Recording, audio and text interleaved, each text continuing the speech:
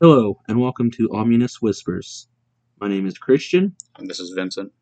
This show contains adult content and adult language. Listener's discretion is advised.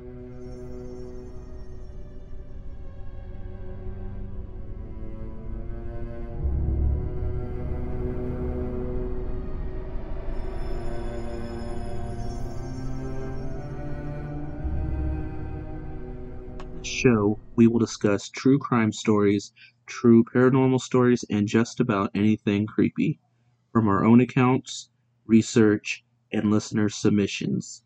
These are the stories that will give anyone goosebumps.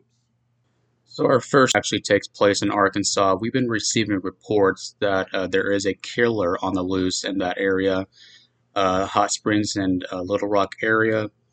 I do have an article posted by Snopes.com to verify the validity of the claim that there is a serial killer on the loose.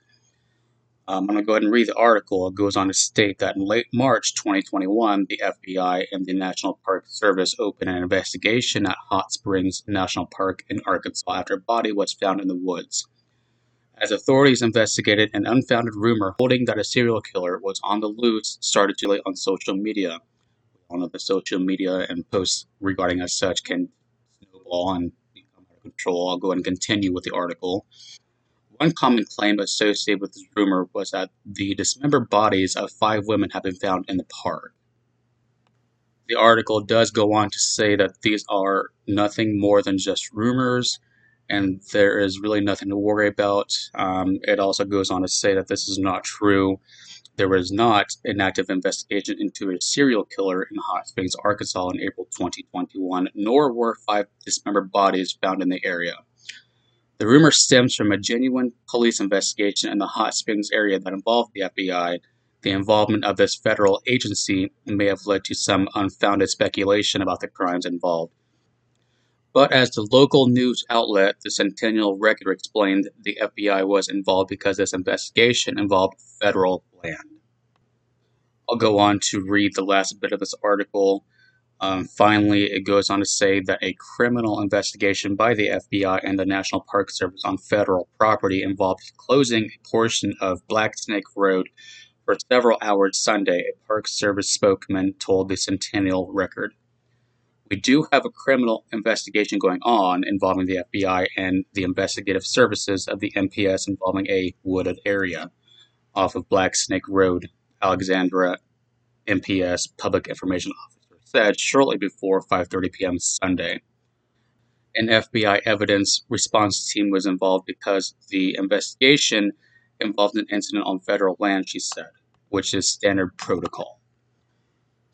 In my opinion, rumor or not, if you are in the Hot Springs, Little Rock area, it's always a good idea to go ahead and carry mace or a firearm. Depends on what the Arkansas laws are. I don't know what the firearm laws are down there. But if you are around someone that's off-putting or seems very strange or just gives off an ugly aura, be very wary. This next story involves a personal account that happened to my associate Christian. Christian, go ahead. This next story happened to me when I was 21. It is about a stock that I had. At that time, I worked at a local grocery store where I worked in the deli.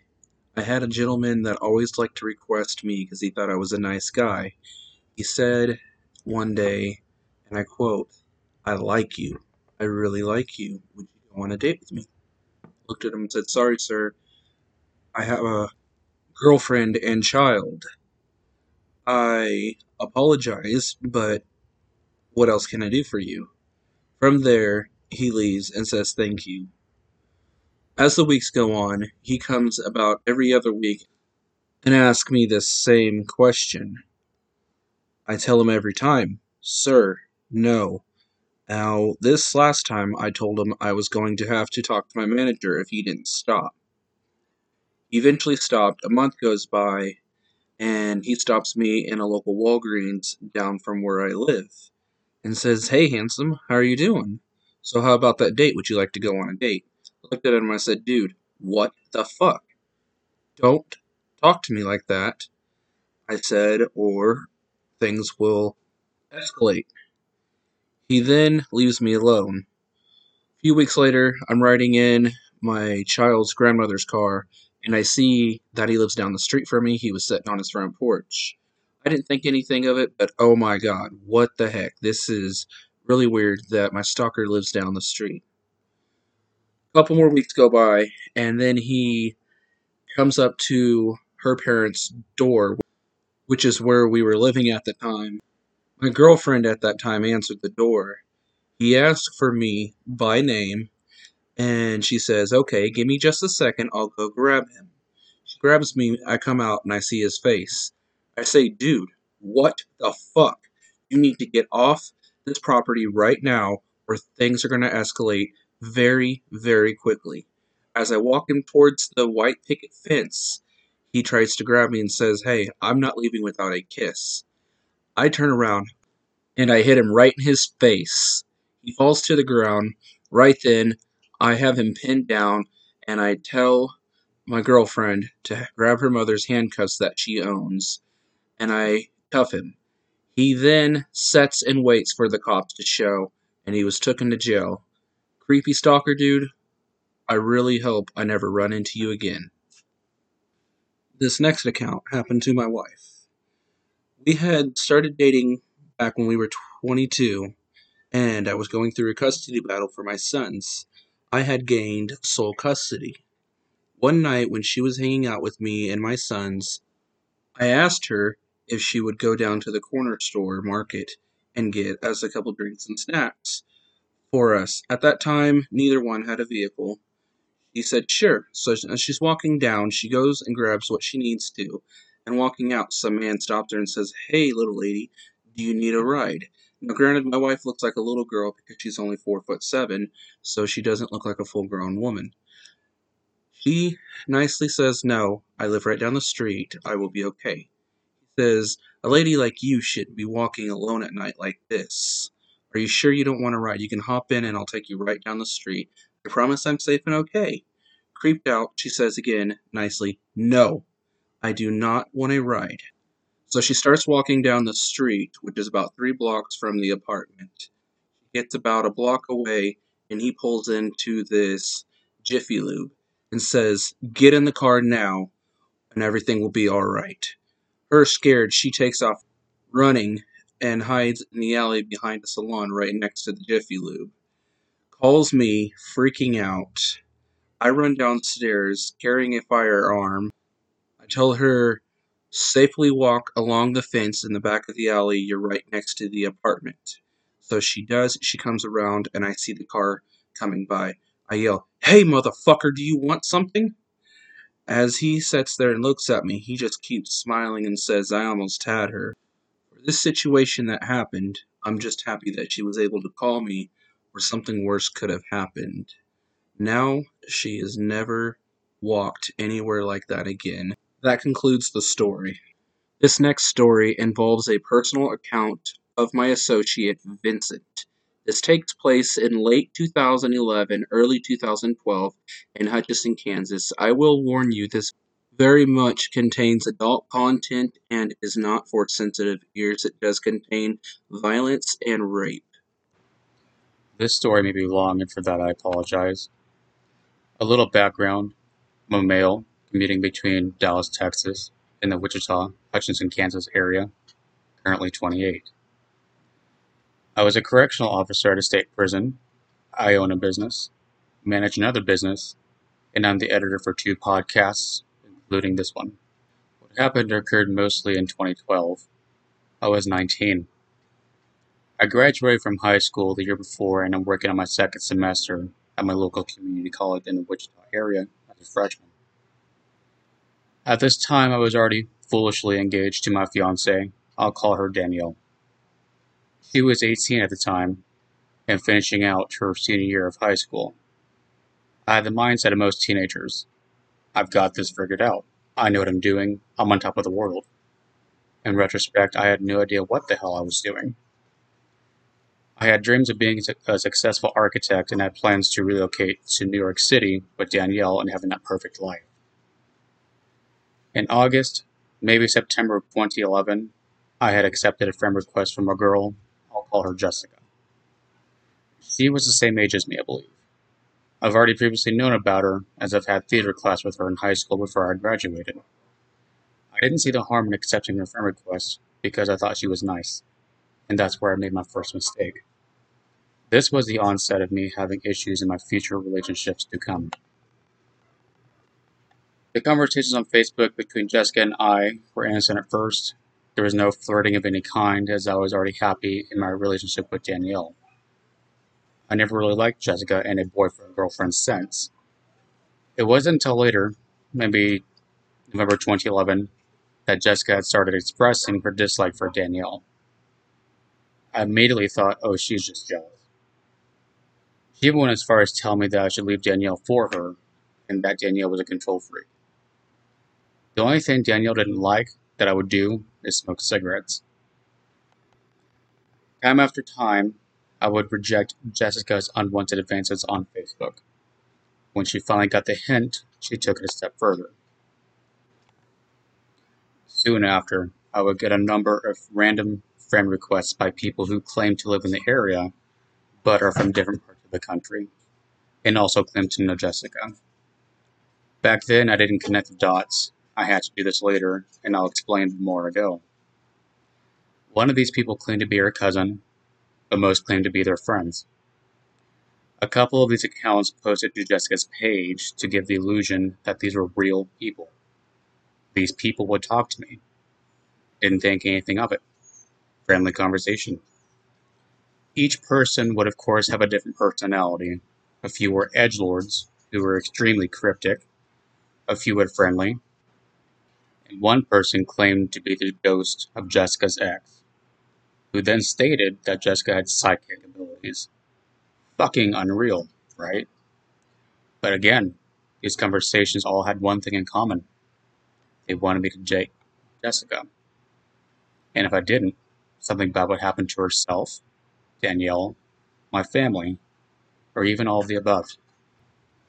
This is where I started to lose my shit. Threatening my fiance, threatening my family. I had enough on my plate already. Juggling college, working at Walmart, catching up on homework, keeping Danielle happy, etc. My teenage mindset went from confident to gloom and doom in an instant. In January 2012, the final straw came when Jessica threatened suicide if I didn't leave Danielle, while simultaneously being manipulated and brainwashed into thinking Jessica is the one for me. These were seemingly valid threats.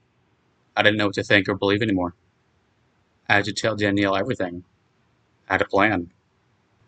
I told Danielle that I was going to fake dump her and make Jessica believe it, and then start to date Jessica and trick her into getting mental help.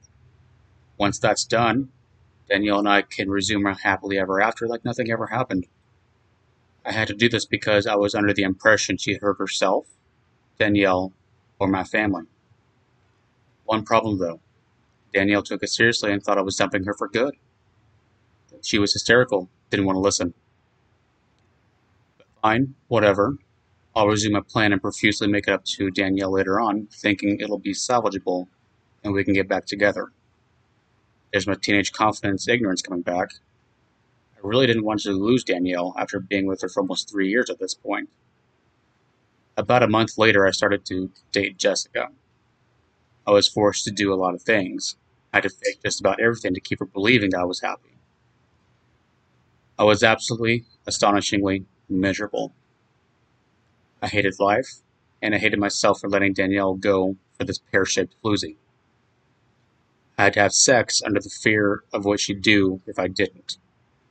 I had to show affection, even though I really didn't want to. If I didn't have sex with her, she threatened to harm my now ex-fiancée, herself, or my family.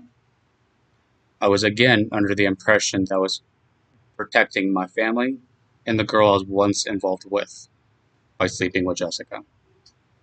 I wanted to vomit every single time I had to show some sort of affection, especially intimacy. One day, Jessica again had produced one of her threats, saying that if I ever left her, she'd commit suicide or charge me with rape. I was trapped and I didn't see any way out of this mess. In May of 2012, I was studying for my finals. I didn't see a point. I was already failing all my classes so much that there was no recovering from it, but I bit the bullet and studied anyway. It kept my mind busy. It was a Friday afternoon. It was sunny, slight breeze, not a cloud in sight. I finally had the nerve to leave Jessica. There's a therapist I was seeing at the college who's been made fully aware of the situation I was in. My plan was to dump Jessica in the presence of my therapist. I knew exactly how she'd react.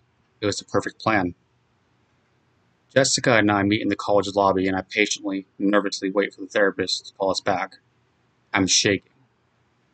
Jessica has no idea what's coming. The therapist arrives. She's late. Nonetheless, she calls us into her office. Once we're settled, I spill the beans, and I tell Jessica that I'm leaving her. And as predicted, she loses her shit. Immediate hysterics, bawling, making a scene. Mid-sentence, she gets up, yells at both me and the therapist, leaves the room, and slams the door shut. The windows rattled. At this point, she's making a scene in the lobby, and tons of people are watching her lose her mind. The therapist runs after her and manages to bring her back into the room. Jessica gets resettled and calmer. She then proceeds to go off on me for going back to Danielle. Then she proceeds to call her nasty things. I pop back off to her, and she retaliates by smacking me in the face. The therapist had to sit between us and told Jessica, "We do not hit in this office," like she's 5 years old. Jessica predictably threatened suicide again, so we had to call Mommy in the office. Once Mother Dearest arrives, the therapist and I were asked to leave the room. At this point, I'm speculating that they're plotting something against me. When we were invited back in, they had come to the consensus that Jessica will go on to receive mental help and to be transported to the local psych ward. The meeting concludes. This is it. It's over. I'm free. I told Danielle that she's gone and I'd do anything to have her back in my life. I apologize profusely, but it's too late. She'd already started dating a guy in his 30s. There was no getting back together with Danielle. Ever. My life then, still in ruin, and there was nothing I could do. The day of my birthday, Jessica is released from the hospital. I found out because she texted me, apologizing for smacking me in the face, hoping we could get back together and talk things out. To which I replied, "Fuck off." I went on to say there's absolutely no chance, and that she ruined my life. The last text ever sent from her was her explaining that she'd charged me with rape and she'd already finished the paperwork. I'm petrified. I couldn't sleep for days, and later that week I was sitting at home with my dad. He knew what was going on. The whole family knew what was going on. So did my friends, even Danielle. They all thought it was bullshit. I was sitting in the living room one afternoon when two police officers approached the front door. One of them was holding a piece of paper. This was it. I'm going to jail for something I absolutely haven't done. I'm shaking again. My dad answers the door and the police state we're looking for me. I answered. They handed me the paper. There's a PFA. On the PFA was a slew of false accusations, including rape. There was a court date at the bottom. I didn't get arrested, just served papers, which was a small relief. So I lawyer up, and I file a PFA back, stating that what she's accusing me of was all fabricated. This is also where I found out all those Facebook accounts were fake, created by her to brainwash me into thinking that Jessica was right for me. She was using one of those accounts to talk to me, even after she filed a PFA against me. Fast forward to the court date, it was in June. We have a hearing on her case because she filed the PFA first. I bring my lawyer, she fails to bring hers, there's a continuance. 2 weeks later, we revisit the courthouse. I bring my lawyer again, and then she finally brings hers. What's interesting is that her lawyer talks to my lawyer, who then talks to me. Apparently, she wants to drop everything. Only if I drop everything. Funny. Was she scared of being caught in a lie? My lawyer and I had a plan to expose her. However, I went ahead and agreed to drop everything as well. This was a waste of my time, and lawyers are not cheap, so we let it go. and that was it. During that whole summer, I was recovering from what happened to me over the course of 5 months in the most unhealthiest way. Drinking, sleeping around, partaking in drugs. Nothing hard, just some weed and K2 when it was still legal. I was a broken person who wanted to be loved. Soon after, I moved to Kansas City to escape the town that was full of the reminders of what I went through and to escape Jessica. Word had it she'd be stalking me. This was the only escape. I left for Kansas City under the guise that I was to join Job Corps and master a trade. A year later, I completed the program but moved back to my hometown due to some unforeseen circumstances. I had intended to stay, but after I moved back, I worked hard to move somewhere else as quickly as possible and stay gone, all to avoid Jessica entirely. Over the years, besides Kansas City, I've lived in Wichita, then on to Dallas. I did not want her to find me. However, in January 2017, I had moved back to the Hutchinson area due to some other more unforeseen circumstances. When I came back, I decided to give college a try again. I met someone while working at a grocery store part-time. That someone is now my wife. I've been married ever since 2018, and I'm happy to report that I've mostly recovered from the trauma I've endured, and I'm married to a loving woman who knows my story. She's been very supportive, and I'm so happy. The one thing I still struggle with is the fact that I hate sex still. Today, I'm a proud business owner, and things seem like they're looking up. I look forward to what the future holds for my wife and I. I want my wife to have nothing but the finest. I want us to have a good, secure life, and I'm working hard now to obtain that. I've thought here and there about advocating for men who've gone through what I've gone through, or something similar. I just don't know where to start, or how to begin, or even where to find the money to fund this project. But it's something I've definitely thought of. In hindsight, had I just blocked Jessica from the get-go, I would have avoided all the bullshit I've let happen to me. Part of me thinks it's my fault things ended up how they were. Maybe it is. But then I remind myself that I was manipulated. I've been on the fence with this, with myself for years. My fault? Maybe. Maybe not. On a final note, gentlemen, if your female crush claims to have supernatural abilities and threatens to suicide if they don't get their way, run far, far away. I don't wish what I went through on my worst enemy. Thank you for listening. This concludes Season 1, Episode 1 of Ominous Whispers. Thank you all for listening. We apologize for the short episode. Please keep in mind that this is our first episode, and we are still working out the kinks to give you a better listening experience in the episodes to come. Tune in a couple weeks for Episode 2, where we will talk about Christian's personal account of creepy stories and more true crime stories. Listener submissions are encouraged. If you are interested in submitting your story, feel free to email us at ominouswhispers2021@gmail.com. Again, thank you for listening.